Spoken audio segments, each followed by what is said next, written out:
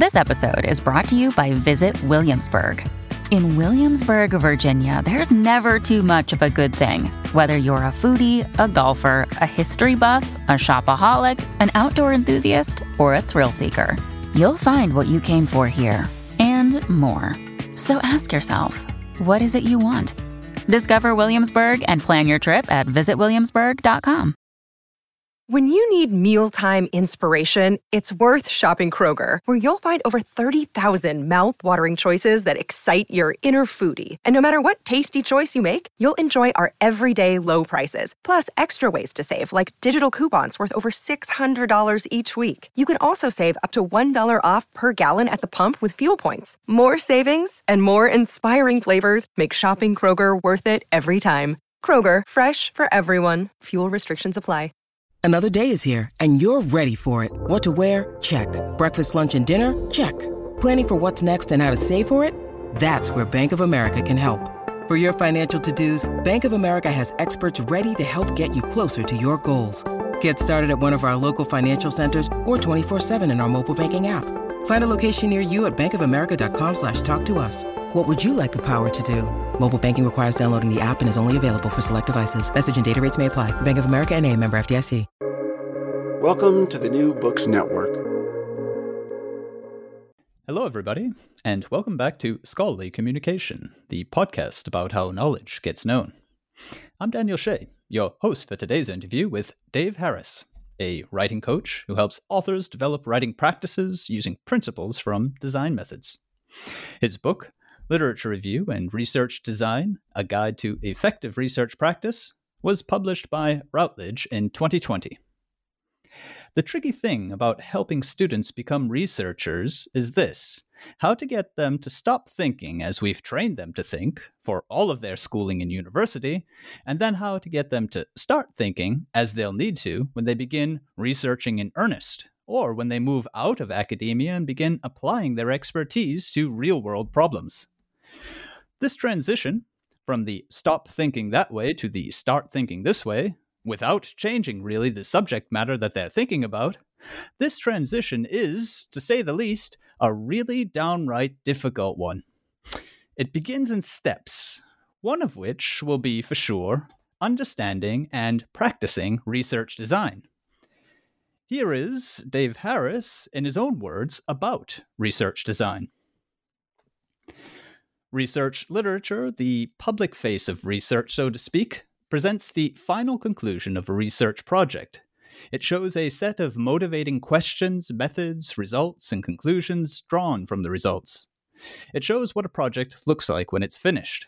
It doesn't necessarily show you how the project moved from inception to completion, or the difficulties that the authors faced. And it will rarely focus attention on issues that other scholars might consider fatal intellectual flaws.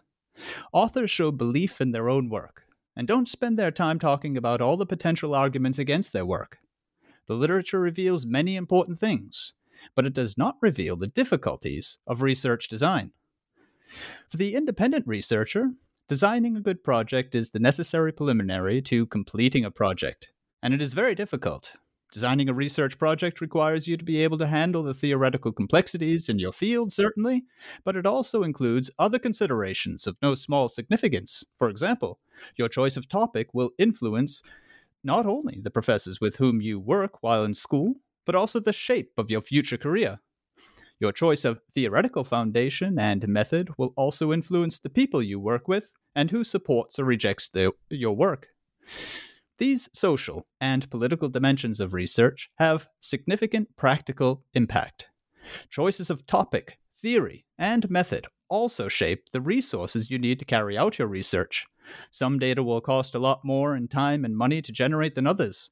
Few, or none, of these choices have clear answers. They often involve trade-offs.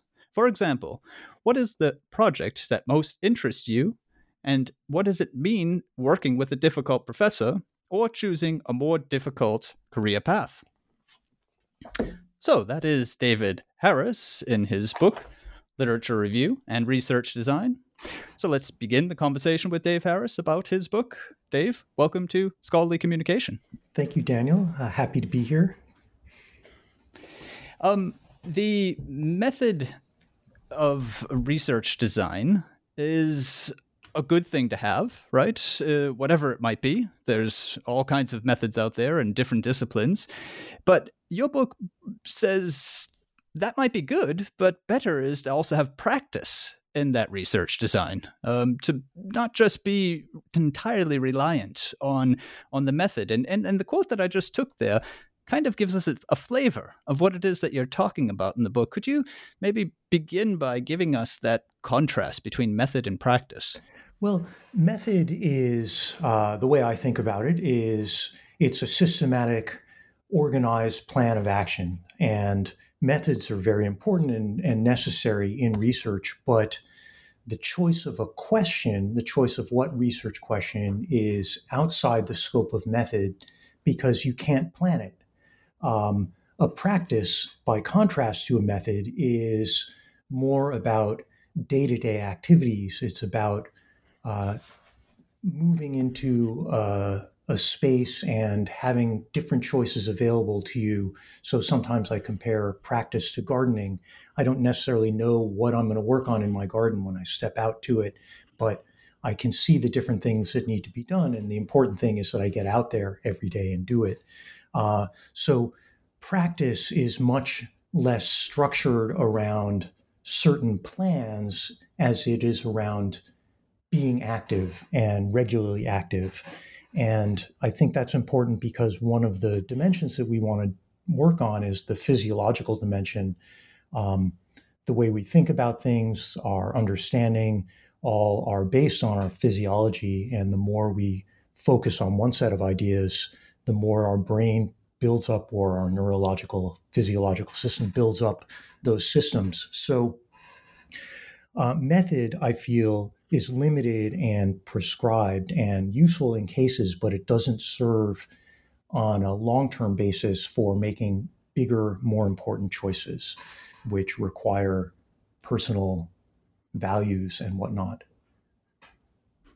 This is really fascinating because it seems more and more that you're noticing in academia.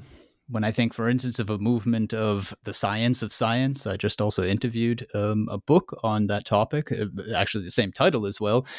You're noticing more and more an analysis of all the numbers that can be turned out of what it is that academics do, and hopefully trying to find some sort of a pattern that can give us a key to things. And what I found so refreshing about what you've just said there, also, of course, this gardening metaphor, but when I read your book as well, is that there is also almost, if you like, the human element, the practice element, the engagement element, which, I don't know, it's going to remain unmeasurable, isn't it? I think so. Some things are beyond measurement, or, I think a lot about the philosophy of science. And when you say it's not measurable, I think of Thomas Kuhn comparing different scientific paradigms, which are, he uses the word incommensurable. They can't be measured on each other's terms. And that's, on a certain level, one of the problems that every scholar faces is that choosing one scholarly paradigm is often sets you completely outside others. And that choice in itself is, the differences are incommensurable, as Kuhn says. So how do we step outside a purely logic-based structure to one that is, history or knowledge is socially or historically constructed? And those systems just aren't really, they don't work together. And you have to choose one. And how do you choose them? You don't have a method for that. And these are the things that you, as the saying goes, don't learn at school, aren't they? Because, or please, yeah. Well, they are the things because they're the things that people take for granted. If you believe that the world is round and you've been taught that the world is round your whole life, you just take that for granted and you teach that when you're teaching that, and your students pick that up as a premise that you don't question. And all these premises that we don't question are crucial to what our ultimate research will be. And you shake one of those little premises and suddenly you're in a very different mindset. So yeah, it is something that we have to learn, and it's not something that people, I think, consciously teach because we're all embedded within our own mindset. We all have our own view of what science is or research is, and that's limited by our experience and our knowledge and our past teachers. But of course, other people have probably looked at it differently. I mean, what you're referring to now reminds me in the book of the fact versus fiction contrast that you make as being one of the sort of central motivations for what it is that you're doing when you're researching. You're, of course, trying to uncover the fictions and demonstrate or present the facts. You very clearly, though, show that, yeah, that sounds wonderful, but how exactly do you do it? And what you're saying right now seems to speak to just that. So maybe I could follow that up with it. It is, to a degree, researching in a productive way, in an effective way, means knowing the measures of validity in your research community, a topic that you take up at great length. Who is your research community? These are sometimes, in some cases, called also warrants for the claims that you make. So on what basis, through what sort of logic are you claiming one or the other? Right. That is sort of one of the fundamental questions. And for a lot of people, that's just taken for granted. You've been in this context where you've been studying, say, chemistry. And so you learn, that these are models or whatever, but you take that for granted and you don't say, well, we could have looked at this in an entirely different way. And I'm sort of a Humean. I'm very influenced by the philosophy of David Hume. And one of Hume's big things is sort of this gap between knowledge and belief. And knowledge to Hume is generally out of reach, but it's what we can prove. It's what we can know with certainty.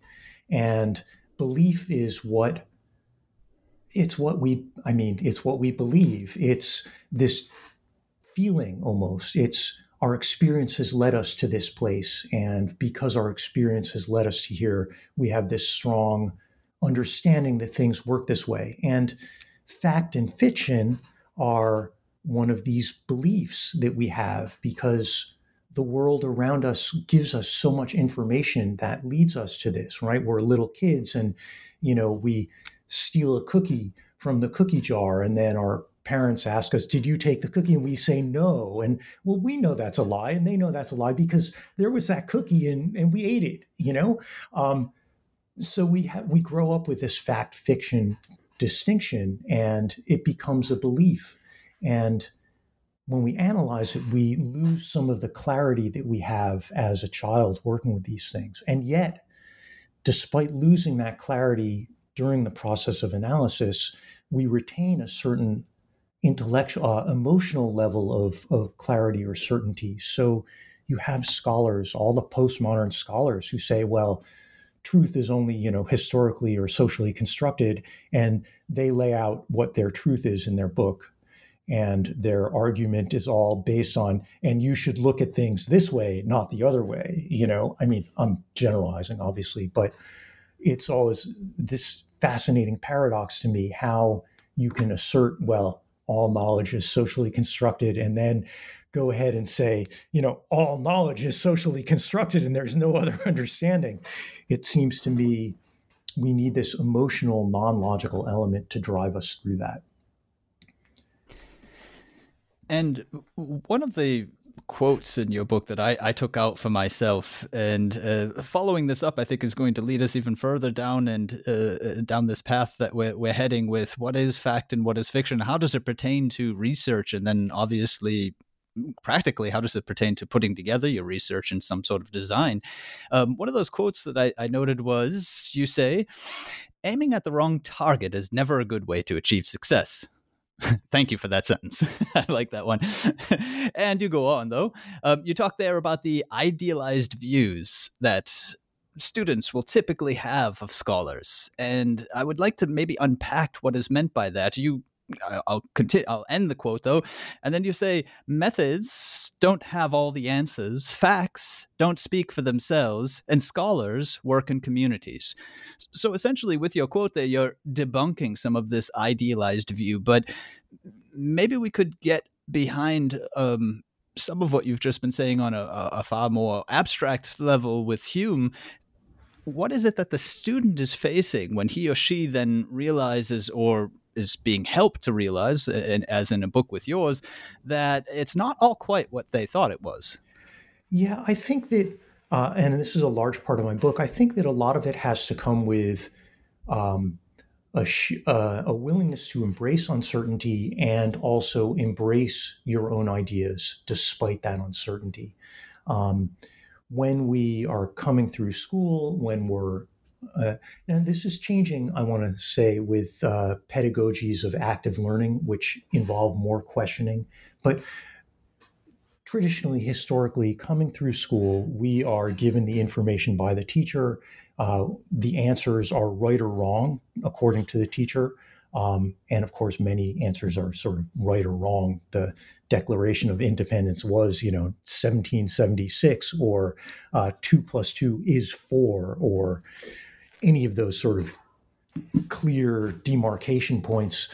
But we get in there and we are moving into this space where we have to make choices. And we think, okay, the scholar proves things.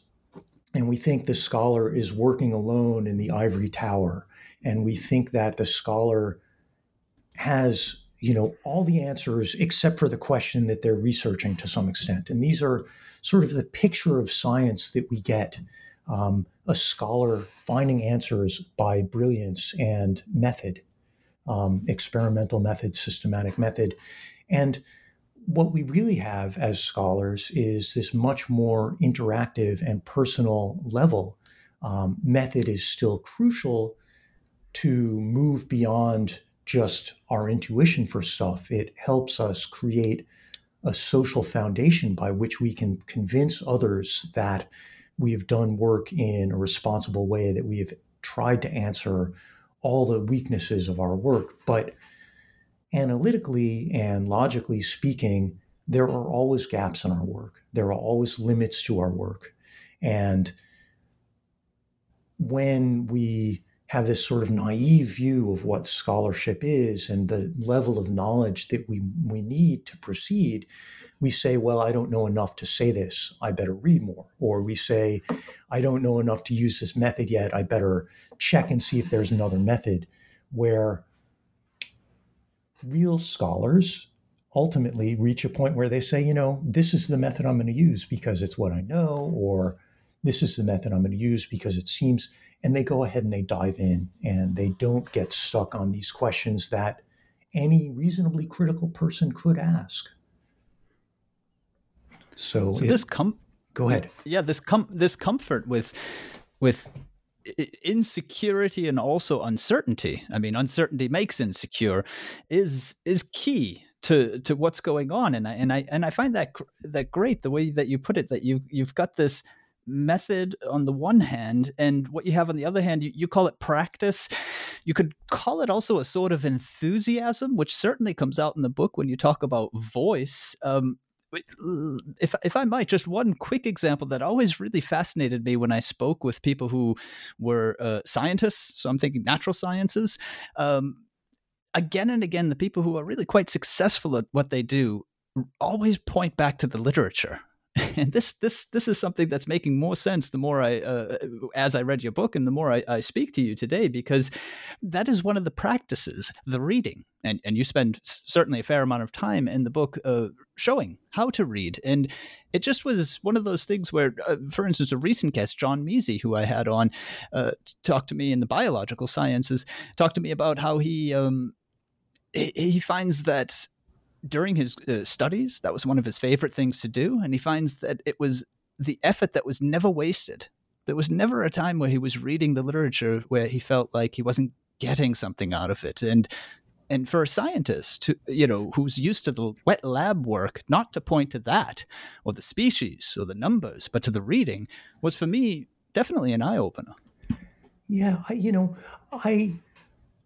think you mentioned enthusiasm, and I feel like that's the dimension. When you have the enthusiasm for your work, um, reading isn't overwhelming. It's an excitement. But this enthusiasm, I think, combined with a sense of self confidence, is crucial because you read so differently when you have that enthusiasm and self confidence rather than if you have doubt and a sense of, well, I have to do this.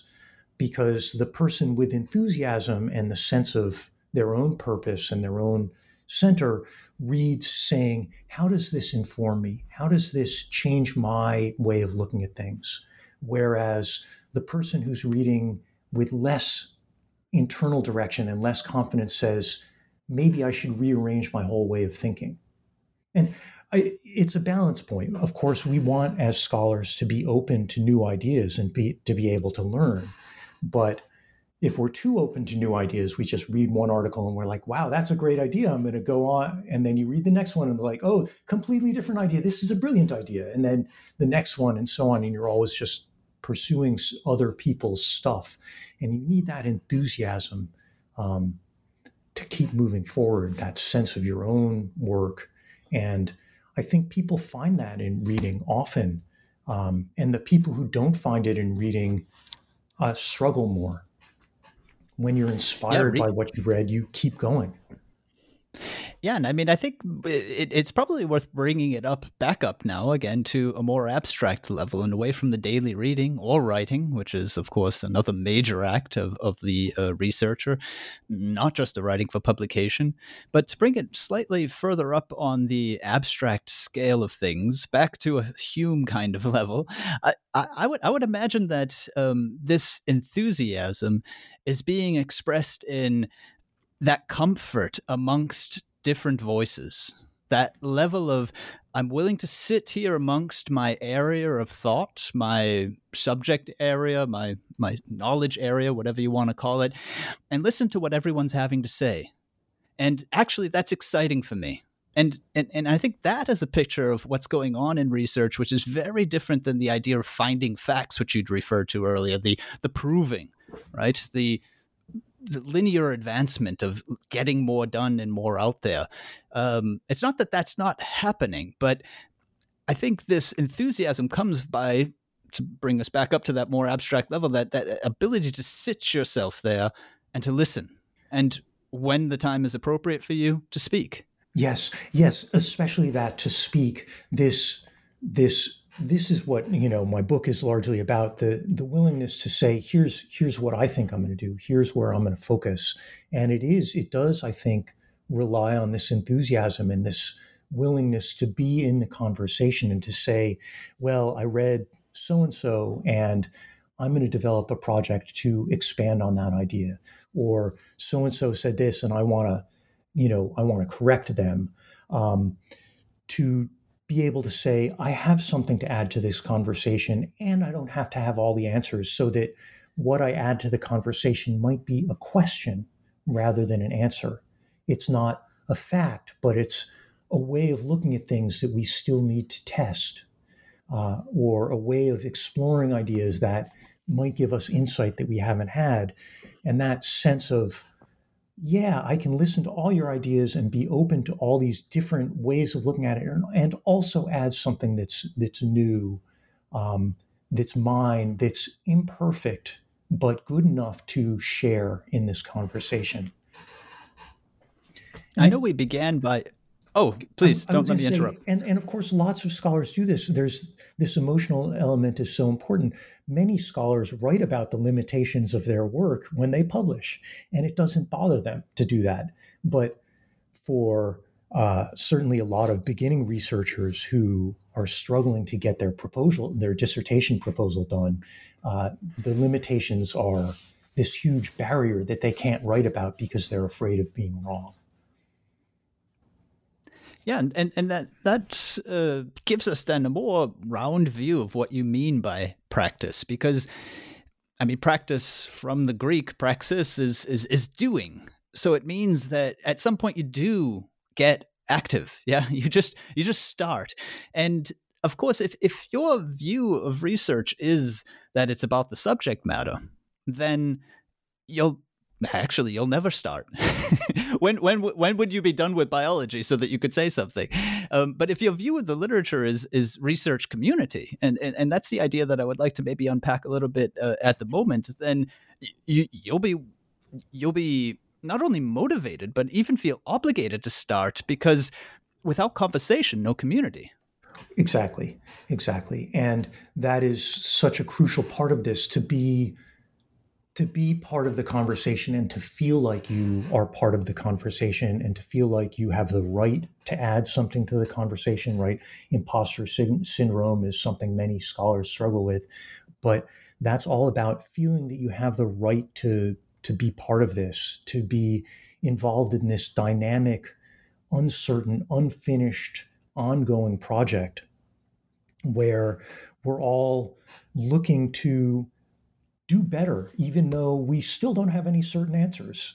I mentioned Popper's philosophy of falsification in the book, and how, we can prove that, this theory is wrong or that theory is wrong. If we see a black swan, I think is the example in the book, then we know that it's false, that all swans are white. But the theories that we're working with in Popper's view are the ones that have been best tested, that have shown themselves to be pretty good, but we don't know if they're true yet because we can't, because that's not available to us. And so we have this, we jump in with, I think that's the best one, I'm going to work on it. And that choice, that emotional strength, that confidence to say, here's the one I'm going to work on, even though it's imperfect, it's such a crucial element for the practice. It's also recognizing that is actually what you're about in research, all the way from literary studies through economics down into chemistry. That's actually what you're about in the research. The interview I did with Bradley Alger, he talked at length about Karl Popper and the hypothesis. And what came out of that discussion and his wonderful book, The Defense of the Hypothesis, was that it of course, abstractly and philosophically, what Karl Popper says is very helpful for practicing scientists. This black swan that appears is going to give us certain knowledge that at least something's wrong, right? But the thing is that usually the black swans, in quotation marks, of any of our different disciplines turn out to be interpretable as well. So that we find ourselves when we're in research activity, actually constantly just reformulating questions. And of course, it's the questions that get better rather than the answers. Right. And in the practice of research, and especially for the student making the transition to being the independent researcher, it's stopping the constant revision of questions to say, here's the one question that I'm going to make a project out of. And if you have been brought up to think, there's the right answer and the wrong answer, and you have these questions, you think, well, I don't have the right answer, I need to keep looking. And so you formulate more questions. If you say instead, this is a conversation where we're exploring a whole range of different questions and nobody's really sure, but we've got some ideas, then you can say, well, okay, I'm going to work on this one question because, maybe I'll learn something useful from this one question, even though I know that I won't get all the answers and I know that there are limitations, but still I'll learn something that will give us more better questions to move forward. So this constant revising and regeneration of questions is such a crucial part of being a scholar, and being comfortable with that, like being comfortable being in the conversation, is this crucial step to say, it's all about the questions and what I can learn from them. Yeah, and your book, you make very clear from the beginning, was motivated out of helping academics, particularly students, finish their dissertations, understand what they're doing when they're working on their dissertations. And I find that when I work here in Germany with students writing academic English, and I find when I speak to them, and this is perhaps something that you can relate to, it certainly speaks to many of the topics that come up in your book. When I speak to them about, for example, citation, and about how trails of citations are really, in a sense, so many turns in the conversation on that topic. And this sort of approach picture is something that a fair amount of students will balk at first. They very much also balk at the concomitant idea that, well, citation counts might have anything to do with the value of a piece of research. And isn't it true, in your opinion, that the research is really only as good as the use that it's been put to? And perhaps especially where that use is by other scholars. In other words, in basic research. Because, I mean, what a researcher has cited demonstrates the practical limits of her topic while also stating in no uncertain terms just what that topic is. Right. Yeah, I think that there's a part of me that really loves the idealized view of the scholar working alone in the ivory tower. And I think retaining a little bit of that at your core as a researcher to say, I have these ideas and this is what it's about. I think that's sort of the heart of the matter, right? I talk in the book about finding your vision and your voice. And I think that that's super important.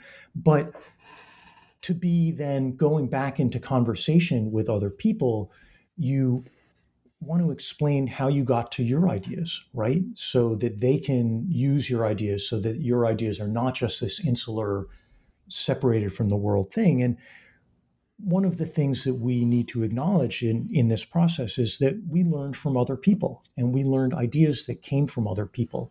And to be able to say, well, I adhere to a Popperian view of science, that not only gives credit to who the author is, but when I'm talking with a knowledgeable person, that gives great insight into what I'm talking about. If I tell you that I'm talking, I take a Popperian view, that I'm talking about falsification, that I'm talking about that kind of best tested hypothesis situation. And so we're balancing this internal view. If we're talking about citation and how to think of citation, we want to have the meaning that we make out of it. What does it mean to us? How do we think it's important? And then be able to translate that to other people, to explain to other people, and using then these scholars as touch points helps others understand how we got to our way of thinking. So it's a shared experience, if you will. I've read Popper, you've read Popper. We both know that Popper is going to talk about falsification. So I think that dimension of scholarly work that, again, in conversation, the students here talking about who, you're talking about citation, and that's how other people can make meaning of your work and how people can understand how you see the world. And there's two topics that you bring up in this connection, details, which I see again and again, and am always mulling over in my mind, what exactly do they have for a value for research? And that is the story and the gap. And both of these show up in all the literature when you hear how to research and how to write academic English. Mm-hmm. And the story in research is one of those words that, particularly for scientists, again, I mean the natural sciences, STEM, throws them off a little bit, because a story is, first off, sounds like literature. And second off, logically, it really has involved in it some sort of motivation and some sort of controlling hand behind it, right? I mean, there's a novelist puts the story together, right? And it has a conclusion. And of course, that's not a scientist's view of the world, right? There is no motivation behind these things.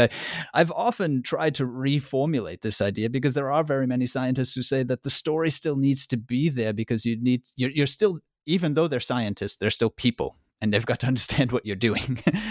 I've often thought, why not another word? Why not something like process?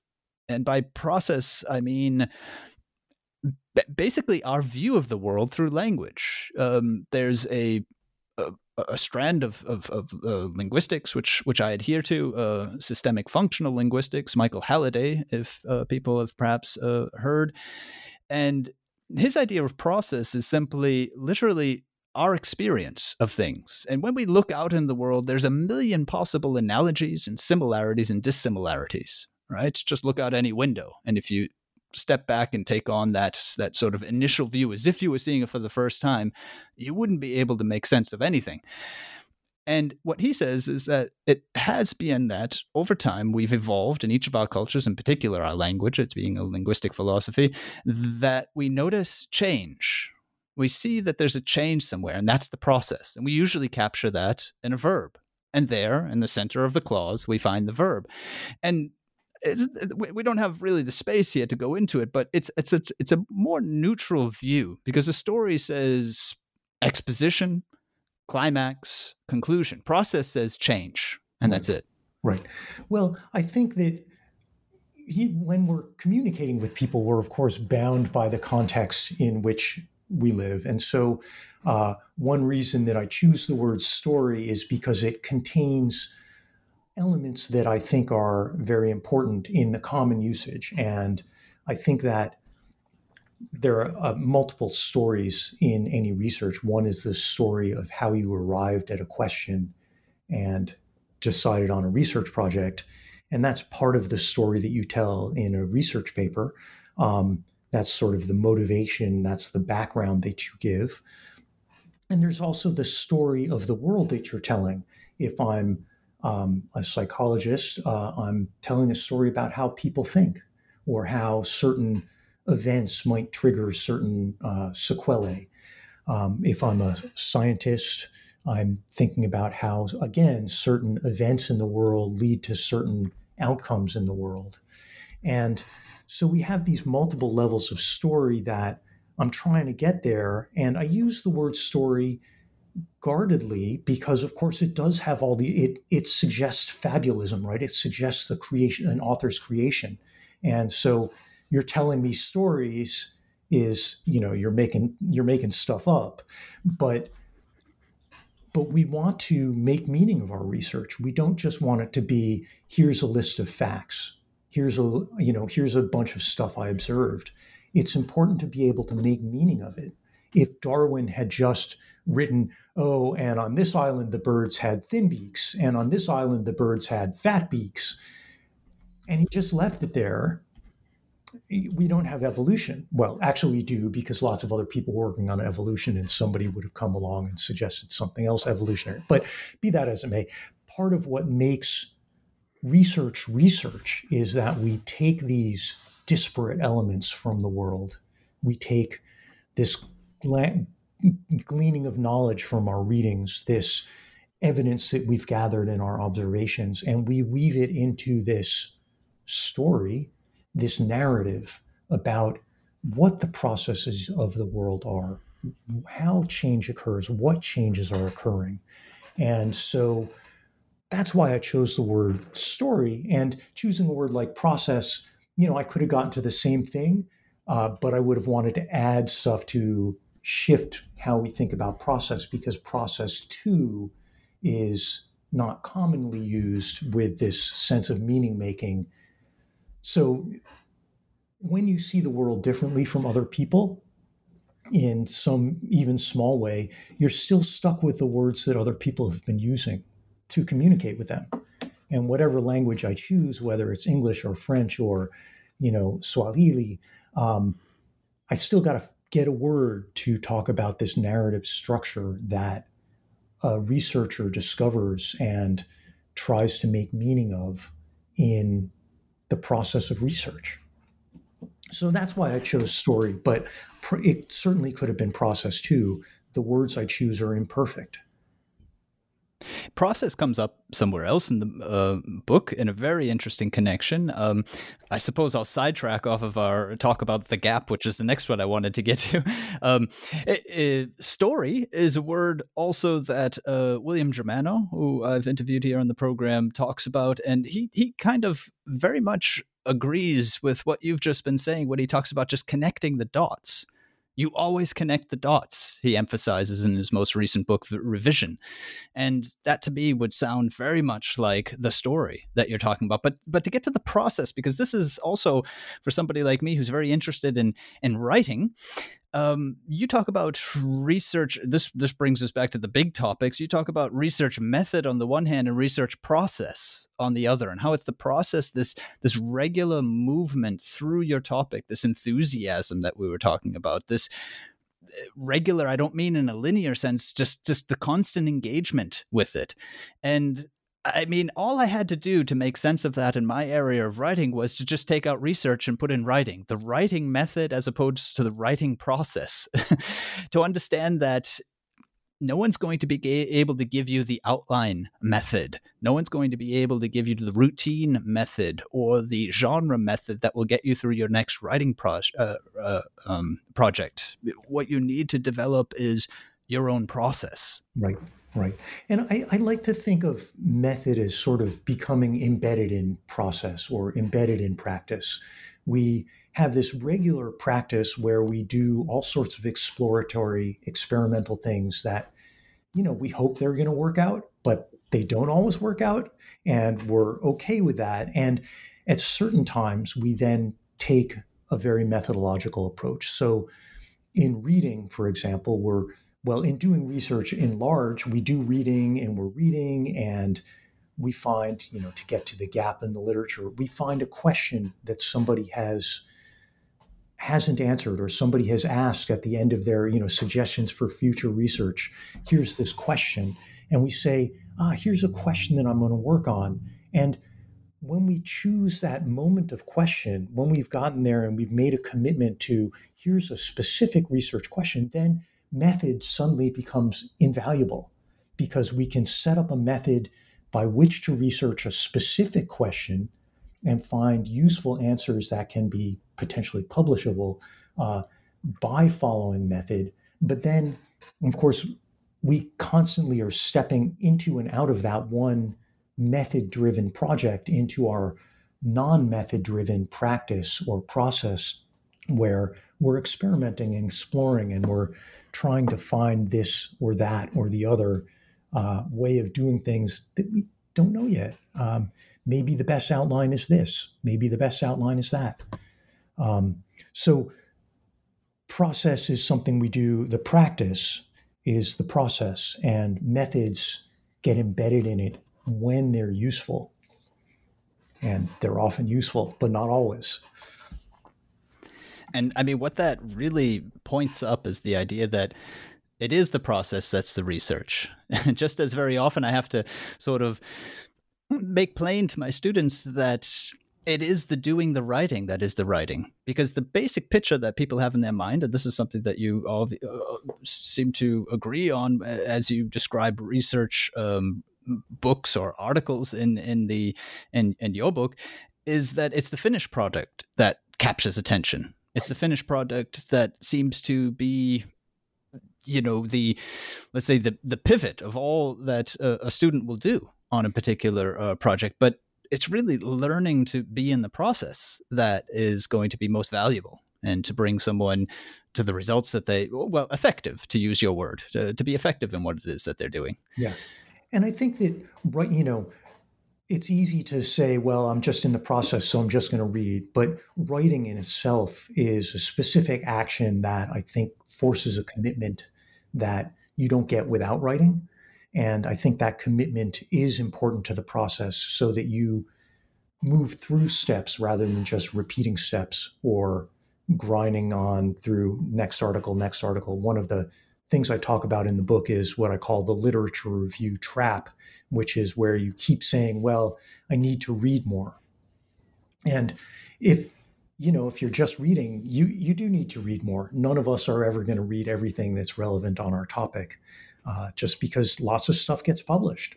But if we start writing and we start making a commitment to our own ideas, that shifts our practice and our process to what we feel is most important, to these things which we make a commitment to for a time, even though we may learn something new. And so writing is this crucial phase in the in the intellectual research process because it does also force this commitment. It's not just an engagement with the process, but it's a committed engagement and forces you to make choices where reading doesn't, leaves you more open. Yeah, and the wonderful thing is that writing itself is a process. So you're moving from one to the other. I mean, to come back to your initial image, which might be a nice way of closing out our interview of the gardening, as it being, the research being a practice like that, where you go out and it's not entirely clear what you're going to do each day, but you generally are going to improve your garden. I think this is what William Germano means also in his most recent book and in other books as well, when he talks about the fact that he's very unhappy with the term creative writing only for the novelists, let's say. And he would like to see it brought over also clearly into academia. And it would appear very much that is also your point, because if you talk about the practice as being this regular activity, well, whenever you engage yourself with something, you're naturally engaging yourself with yourself, and you're finding things out, if not creating things. I don't know where to draw the line there very clearly, right? I mean, this wonderful book by Valin Klinkenborg, several short sentences about writing. There's a lot of snide humor in it at times, where, for example, one time he says, research is an extremely useful tool for the writer, especially the novelist, which throws a lot of people, because everyone was thinking, here comes the nonfiction writer. But I think we're seeing here a trend. We're seeing here the recognition that to be enthusiastic and regularly engage with a topic, whatever it might be, is creative. Yeah. And I think that in the practice and process of writing, I like to differentiate different kinds of writing. Sometimes you're writing what perhaps might be what Germano is talking about as creative writing. I call it exploratory writing, which is writing notes to yourself, writing ideas that you're not going to share with anybody else, and literally exploring the intellectual landscape. And then there's also writing for performance or writing for presentation, which is when you say, okay, I've got to turn something in. How do I convince somebody else that I'm being reasonable? But I think that this exploratory writing is something that a lot of scholars lose sight of, this sense that the action of writing helps me learn. And the action of writing is this exploration and experimentation with not just sharing ideas, but also generating ideas. And many people think of writing as, well, I've done all the research, I'm finished with the idea stuff, and now I just have to report it. And that loses all the power of writing as a tool to help you understand things. And this exploratory writing is a tool to help you understand yourself. As you say, engage with yourself. You write an idea down and then you look at it and you say, wow, is that right? Do I believe that? Do I feel strongly about that? I often feel that writing is like having a class of really smart students, and maybe I'm just flattering myself, but you're teaching a class of smart students and they ask you all sorts of questions you hadn't anticipated. And when I write, I have this idea, and then I look back and I'm like, oh, here's a question I hadn't anticipated. So this exploratory dimension of the writing process, it is creative writing. It's writing for the sake of creating your own ideas and creating your own vision of how the world works, your own story in the terms of, my book. Yeah, and so many other people. I mean, that's the word that we fall back on. All of us. There seems to be nothing better, really, but it means so much. But to pursue what you're saying there, because this is really interesting to me. This idea of, for instance, you've got to the end of your project, you feel you've read, experimented, or done in the field, whatever it is that you felt you needed to do, and you're at the point where, as you were saying, it's just a matter of writing it up. And you think as if the truth is already there. And yet just what you're saying, and the way I see it as well, and so many others, that the ultimate accuracy of one expression of the truth, it's not that you haven't understood something or discovered some sort of knowledge. It's really only worthwhile always as a re-expression of what has been being said. I know that I've put that fairly convolutedly, so if I might, I'll just give it one more expression. I mean, what we do is we achieve the necessary accuracy for any project through the formulation of our findings in terms comprehensible to the people who can use those findings. And this brings us back to the community, right? Exactly. So, I mean, essentially what we're doing is we're reformulating what we think into what they think. Yeah, and that's one of the important elements of thinking of this as a conversation with the community of scholars is that, we haven't really talked about gaps in the literature, but the gaps in the literature are to some extent the things that others have left unsaid. We're in this conversation and one person mentions an idea and they mention 3 factors of that idea. And there's a 4th factor that they didn't mention. Well, that's your gap in the literature. And you jump in and you say, well, we also want to talk about this 4th factor. And so you are doing your the research hopefully comes out of you doing writing anyway, because I think the practice of research and the practice of exploratory writing is not something you just do after the fact. It helps you set the whole thing up. But we come to this and we say, well, I got here by reading, these 5 people and they had this set of questions and I'm making meaning from that, and that my results are now related to them and are meaningful to them. And that's why my work is important. One of the things that a lot of graduate students struggle with is a sense that their project is so small and so narrow and doesn't, have big meaning outside the real world. But if you're in a conversation with other scholars, you're not worried about answering the whole world. You're saying to the community in which you belong, to say, you, my community, have expressed interest in this idea. And I want to be part of this community, and I'm enthusiastic about being part of this community, and I have something to add. So we address these gaps in the literature, and recognizing that the gaps in the literature are really the questions that your community have not answered or have raised and not answered is a way of moving forward and a way of recognizing that there is value in your work to the people that you care about on a very level. And that's not selfish. That's just, finding the community of which you're part. It doesn't make your work small. It just makes it important to people you care about, which is not bad. And this caring about is also, for me, a very interesting way of putting it, because there is that interpersonal level in good ways and in bad ways. We all know about the politics of academia, but academia is also impossible without that collaboration, which is really what you're talking about in the community. I will need to follow up the gap then, because I brought it up and I'm leaving a gap in our interview if I don't have my say there. The Chicago Writing Program kind of avoids the term gap. I'm splitting hairs on words today, but sometimes when you split hairs on words, you notice bigger things. And it tells us something, I think, if you talk about gaps, about how you're positioning your community members across from you when you, let's say, kick off your turn at speaking, which is your next research project.